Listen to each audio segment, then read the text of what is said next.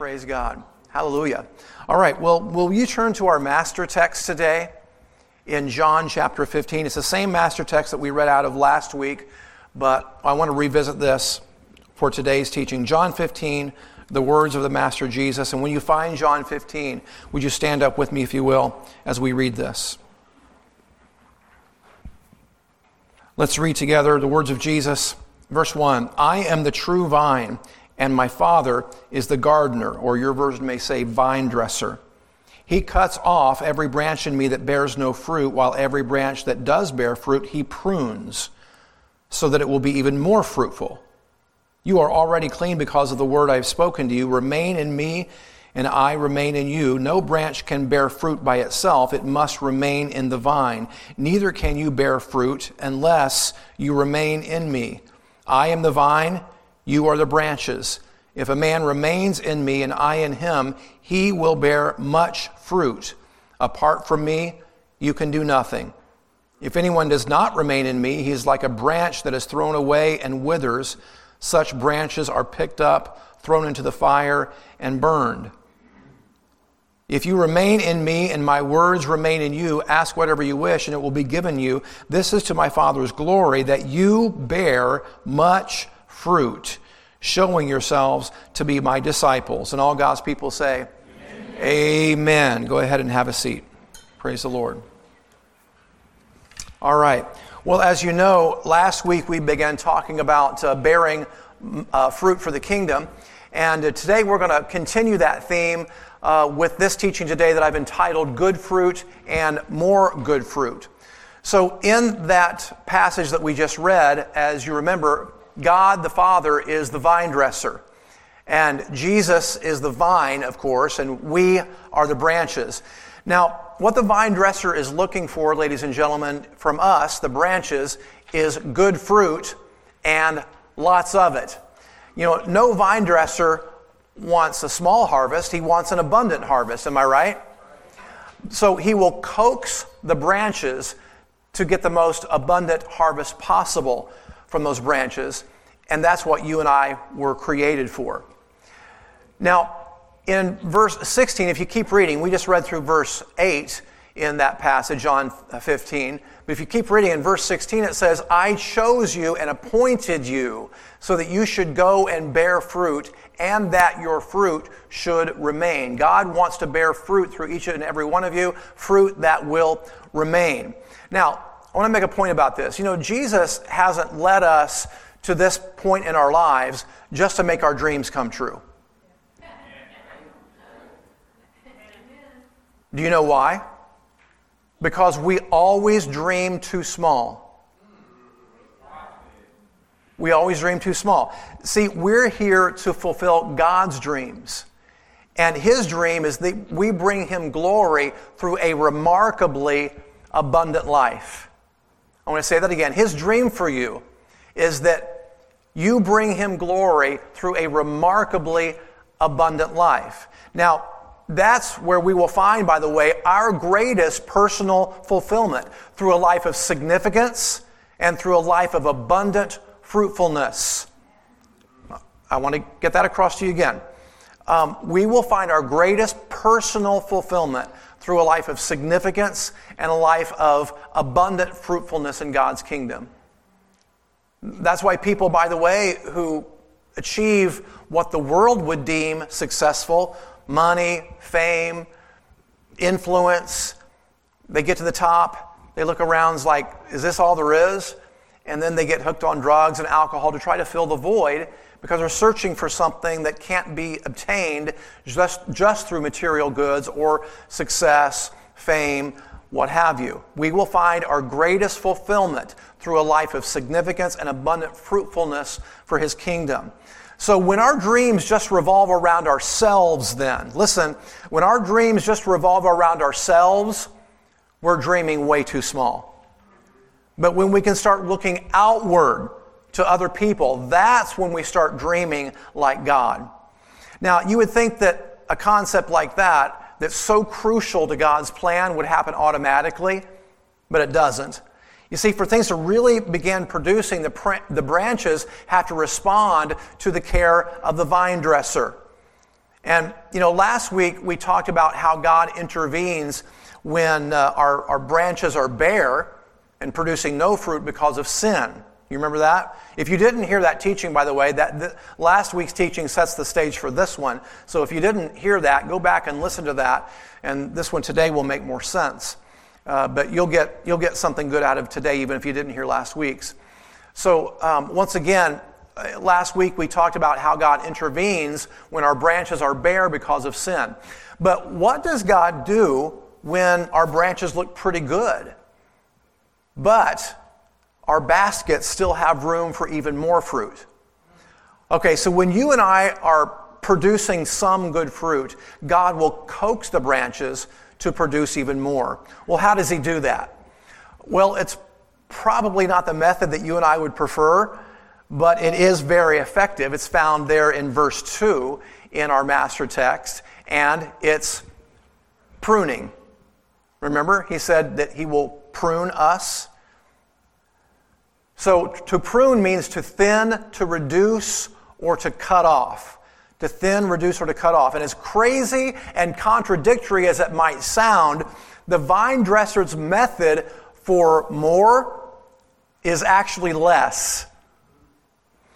So once again, as crazy and contradictory as it sounds, the vine dresser's method for more is actually less.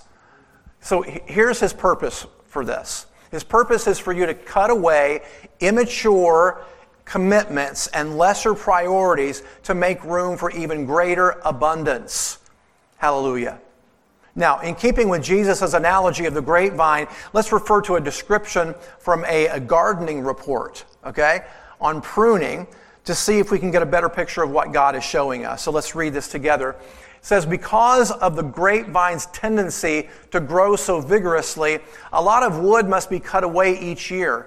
Grapevines can become so dense that the sun cannot reach into the area where fruit should form. All right, so what is this telling us about Jesus' methods then? Well, Jesus is telling us in John 15, left to itself, a grapevine will always favor new growth of the vine itself over more grapes. And that's what this gardening report is saying.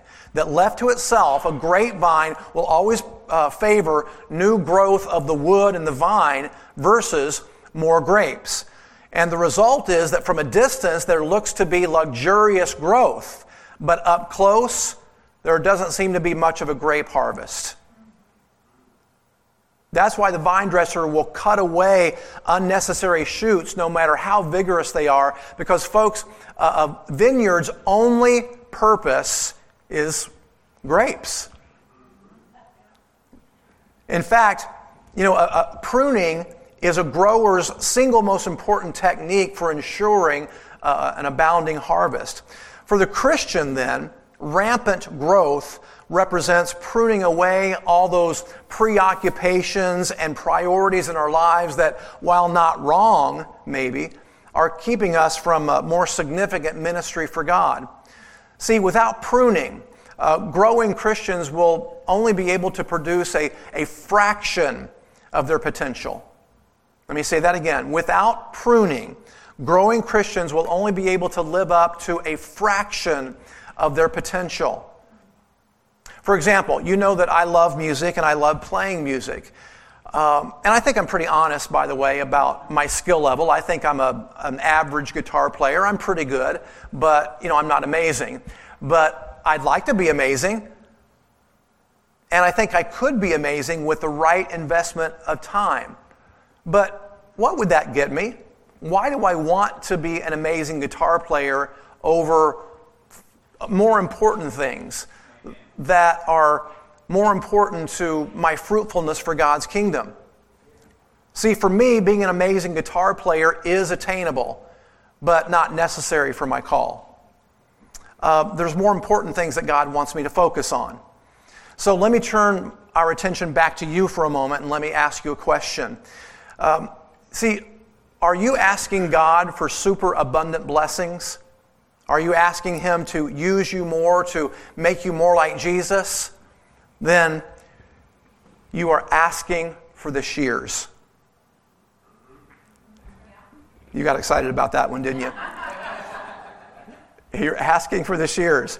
In studying this out, by the way, I learned that an expert pruner applies his skills in 4 specific ways in order to get more fruit from the branches. The first one is the removal of growth that is either already dead or dying.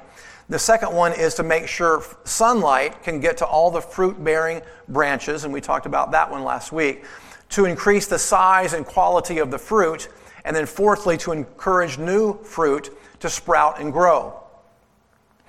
And our Heavenly Father is motivated by similar principles, folks. See, in order to make room for the kind of abundance that He created you and me for, we've first got to cut away parts of our lives that drain precious time and energy away from what's truly important. Did you get it? Okay. I want to say that again. To make room for the kind of abundance that God created you for in this world and in His kingdom, He will first cut away certain parts of our lives that drain precious time and energy away from what's truly important. See, His plan for pruning, by the way, is anything but random. He works in each of us very uniquely. So what He might deem very important for me might not be important for you at all. What He judges as very wasteful for you may not be wasteful for me at all, and vice versa. So He works in our lives very uniquely, praise God. I want to read some testimonies to you that I found along these lines of some real people that have experienced this in their own lives, and I want you to hear what they had to say about this. So I want to read this to you. Kyle, who is an airline employee, said this: "After I became a Christian, I noticed that my monthly night out with my old crowd from high school began to leave me feeling empty and out of place, so I quit going. Interestingly enough, a few months later, I led one of those guys to the Lord." So through Kyle's dissatisfaction, is my note here, through Kyle's dissatisfaction, God was showing him that an old activity was dead or dying. It took up time and energy, giving little in return. When Kyle let go of it, new results quickly showed in its place. You see how that works? Here's another one. Lashana, a mother of 4. "God has been nudging me to let go of some selfish habits that have been hindering my marriage for a long time. Just accepting the challenge to change felt like pruning to me. But since I've been meeting weekly with an older woman in our church, I'm experiencing new freedom. I'm very thankful, and so is my husband." So here's my note on that one. Lashana's self-oriented behaviors were choking out her ability to bear fruit in her marriage. God wanted more son to reach her key relationship in that marriage and to bear fruit in that marriage. A couple more for you. Jared, a college senior. "I had to decide which was more important, the perfect 2-hour workout or dedicating more time to our growing campus ministry." And my note, God was inviting Jared to set aside more time to increase the size and quality of the fruit in his life. So something had to give, right? And my last one, Howard, a retired programmer. "I thought that I would spend my retirement playing golf and traveling, but God has been showing me that some golden opportunities in short-term mission service. I think it's time to do something new for God, something really outside my comfort zone." So God was looking for more fruit from Howard as well, even in his retirement years. God will never be done with you. As long as you're on this earth and breathing, God will never be done with you. He always wants more fruit from your life. Praise God. So here's a key concept for you this morning. If disciplining, which we talked about last week, if disciplining is about sin, pruning is about self. Boy, I want you to get that. If disciplining is about sin, pruning is about self. And sometimes, admittedly, it's difficult to discern if what you might be going through right now is the discipline of the Lord or if it's pruning, because they're both uncomfortable. All right? So what I want to deal with for the next few minutes here then is differentiating discipline from pruning. Which is it? Well, You'll need to ask the Lord the answer to that question in your particular situation specifically. But let's just trust that just as any good parent would not discipline a child without saying why, God will do no less. So he wants to guide you, so just seek him for the answer to that question. Now, I want to give you 4 possibilities of why we go through hard times sometimes and seasons of spiritual dryness. So look on the screen with me. So determine if the circumstances that you are going through are a result of your own bad choices, because sometimes you can just make dumb choices that get you in a pickle, and it's just because of the natural outflow of those bad choices. You know, it's sowing and reaping. Every action has a reaction, that sort of thing, right? So it could be that. It could be a result of ongoing or unaddressed sin. That's where the discipline comes in. And God wants you to pay attention to unaddressed sin in your life. And he may be having you in a season of discipline right now to try to get you to pay attention and change course. The third one is this, a result of the normal aggravations of life that we all have. Sometimes we just have, sometimes life just throws us a curve. It's not discipline, it's not pruning. It's just the normal aggravations of life from time to time. But then there's this one, divine intervention. And that relates to our topic today of pruning. Sometimes God, you haven't done anything wrong, you're not in sin, you are bearing fruit, but God wants more fruit, so he will come in with his own divine intervention with the pruning process to try to stimulate more fruit from your life. Are you following this so far?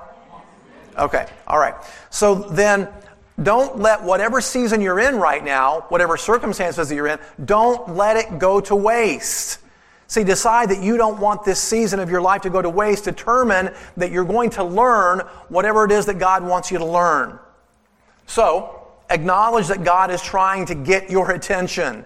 That's the first step. Acknowledge that God's trying to get your attention. And then next, if you conclude that it's a sin issue that God's trying to discipline you for, well, then repent of whatever it is. And if it involves another person, you may have to go to someone and repent to that person, try to make restitution to that person, right? You know, Jesus said that if you're at the altar at the temple and you're offering a gift there, and then there you remember that someone has something against you, first be reconciled to that person. Leave your gift at the altar, he said, then go be reconciled to that person if possible, and then come back and offer your gift. So our horizontal relationships are very important to God. If you want your worship to be pure, if you want to worship him in spirit and truth, make sure those horizontal relationships are good, as long as it depends on you. I realize there's some people that don't want to have a good relationship with you, and if that's true, then you go to that person, you try to make things right, and they're not going to have it, well, at least you've done your part. Right? So you're off the hook. But as long as it depends on you, try to be at peace with every person. So you may have to make restitution to some people, I don't know. But the next one is this. If you determine that you're being pruned right now, ask God what he wants you to let go of. Now, this one might hurt, because God may want you to let go of something that you really enjoy that's not sinful. But for you, it's taking up too much of your time. And it might even be something good. But for you, it may be something that you might have to shelve for something better. Praise God. Or at least cut back on something. Just let God help you with that. Just evaluate your life right now and the activities in your life and figure out, okay, is this something I need to just shelve or cut back on? Let the Holy Spirit lead you in that, because he wants to produce more fruit. Whatever you give up for him, he's always got something better that he has in mind for you. Praise the Lord. It's always sowing and reaping. Trust me, I've been doing this for a while. I didn't just fall into this yesterday. I didn't just wake up last week and say, hey, I think I'm going to be a pastor and tell people how to do it. No, I've lived, this is 30 years of experience. If you give up something, God has something better for you in mind, for you to bear much fruit. Praise God. All right? Now, I want to talk just for a minute here about misjudging God, which a lot of people do. I'm going to reference Malachi chapter 3 on this point here in a moment. But before I do that, I want to read a letter to you. This is a letter to a young man. Actually, it's not a letter. Sorry. This is a conversation that was recorded by a young man who was estranged to his dad. I mean, they're not totally estranged, but their relationship was strained. This is actually a family right here in Indiana, but this young man, grew up and then moved to Memphis, and then the Lord began to deal with him. And so he drove back to Indiana to have a conversation with his dad, and this was recorded, written down later. So I want to read to you the gist of this conversation because it makes a point for us today before we jump into this point about misjudging God. Here's what the young man said to his dad. Dad, I didn't understand you for years. I didn't know why you had so many rules for me in high school about parties, TV, chores, driving, money. I didn't like your expectations. I thought you were mean and stupid. I said terrible things about you behind your back. And Dad, I'll admit that I hated you at times. But now I see that you were just trying to be a good dad. You only wanted what was best for me. You never gave up or gave in. I came here to apologize for what I have thought and said about you. I was wrong. I know I hurt you very deeply, and I'm sorry. And you know what? I think there's a lot of believers that need to have a similar conversation with God for the same reasons. And that's why I want to read you this passage here in a second in Malachi, which kind of drives home the same point. But before we read that, I want to say that it's amazing how God allows himself to be misjudged by us. And we know this happens because Ephesians 4:30 says, do not grieve the Holy Spirit of God. Don't grieve the Holy Spirit of God. Now, there's lots of ways that we grieve God, but misjudging him is one of the ways that we grieve him. See, it's difficult to understand God's tender love in the face of our misunderstanding and our frequent rejection of him and our unwarranted accusations. Do people really accuse God? Oh, yeah. In fact, that's what the Malachi 3 passage I'm about to read you will show. So let's go ahead and read this together. Verse 13, your words, says God, your words against me have been harsh, says the Lord. Yet you ask, what have we spoken against you? You have said, it is futile to serve God. What have we gained by keeping his requirements and walking mournfully before the Lord of hosts? So now we call the arrogant blessed. Not only do evildoers prosper, they even test God and escape. Yep, people accuse God. But I like what it goes on to say in verse 16. Let's read that together. At that time, those who feared the Lord spoke with one another, and the Lord listened and heard them. So a scroll of remembrance was written before him regarding those who feared the Lord and honored his name. Now, from the context, I'm not exactly sure if that scroll was written by the people who got together and spoke of the things of the Lord, or if that was actually written down in heaven. Well, I do know this much, that there is a book of life in heaven, and if you've made Jesus the Lord, your name's written in it. Right? Samara, Lily, your names are written in that scroll in heaven, the Lamb's Book of Life. Don and Teresa, your names are written in the Lamb. There's a scroll of remembrance in heaven with your names on it. So I kind of think in reading this that there was a scroll of remembrance written down in heaven about the people who got together. When everybody else was accusing God, there was a group of people that got together, spoke with one another about how good God is and how they can trust God, and God made note of that and wrote their names down, made note of it. In other words, God sees those who make sacrifices for him, and he takes note. God saw those of you that participated in our fast and made sacrifices for those 12 days, and he took note. By the way, side note, one of the things that I did not mention at the outset about our fast, for those of you that just did the fast with us for the first time this year, the reason that we do 12 days is each day represents a month of the coming year. That's why we do 12 days.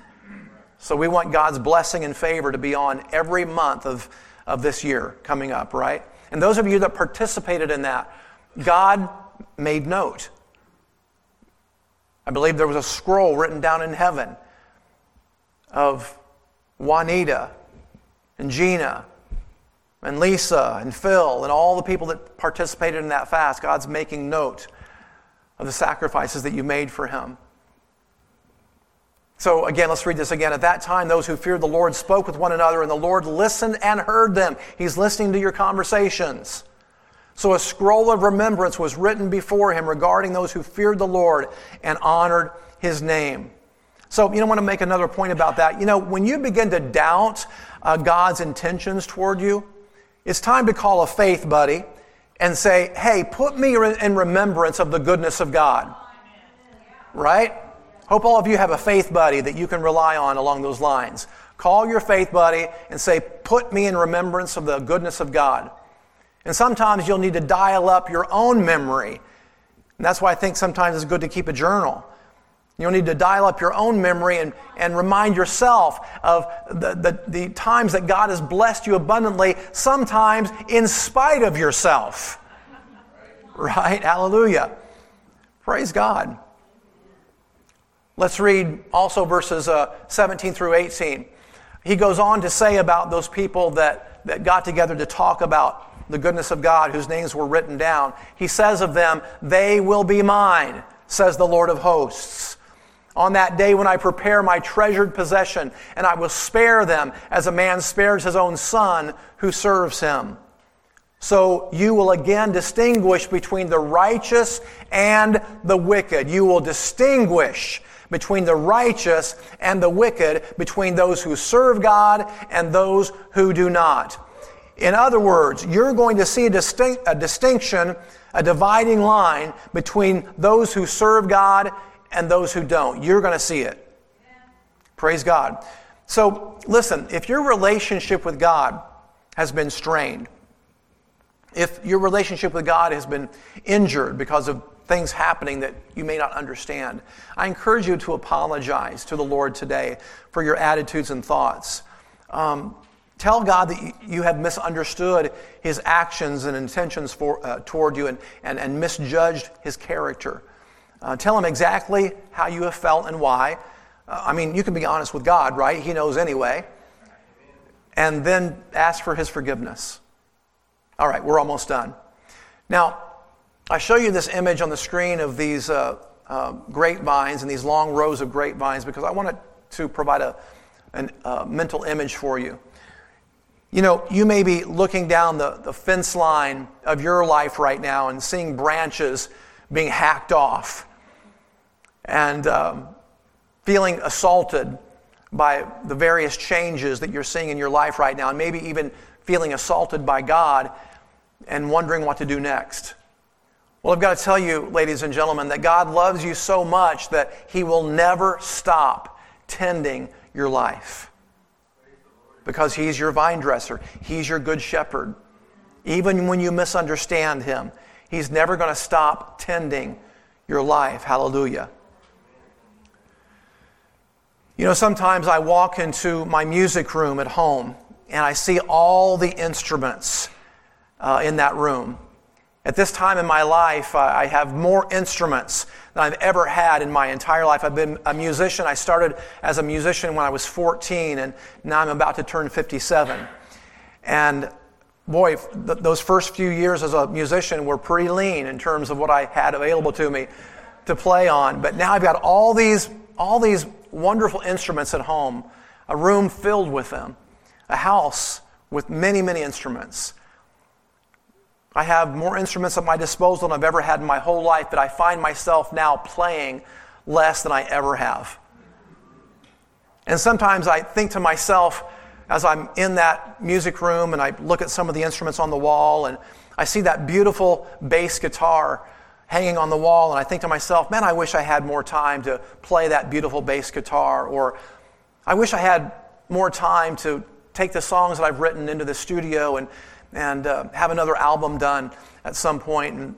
And maybe at some point I will do that, but it's just not high on my priority list right now. See, there's a season in my life when God was using my music a lot more than He is right now. But that was then, and this is now.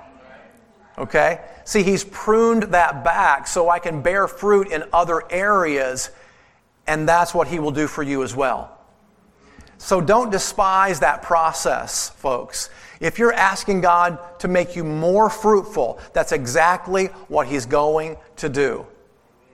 Okay? But you have to be aware of how He's going to bring that about so that you don't misunderstand what's happening. Listen, it's all good. So it's okay to look back from time to time, by the way. It's okay to recall how God has used you in the past and the things that you used to enjoy. That's fine. But this is a new season. And it's time to look forward. So the last point that I want to leave you with, Donna, could you come up and play something?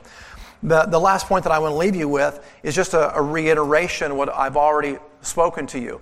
God may have you in a season of pruning right now. So just go to Him and ask Him the question, Lord, is this discipline? Is this pruning? And if you do an evaluation of your life with the Holy Spirit's help, He will clearly show you what's going on. You'll know. As a matter of fact, some of you listening to me today, you already know. Because you've been listening, as you've heard me speak, you've been hearing the Holy Spirit speak to your heart. You already know. The Holy Spirit's already been speaking to you. Would you stand with me, please? Isn't God good?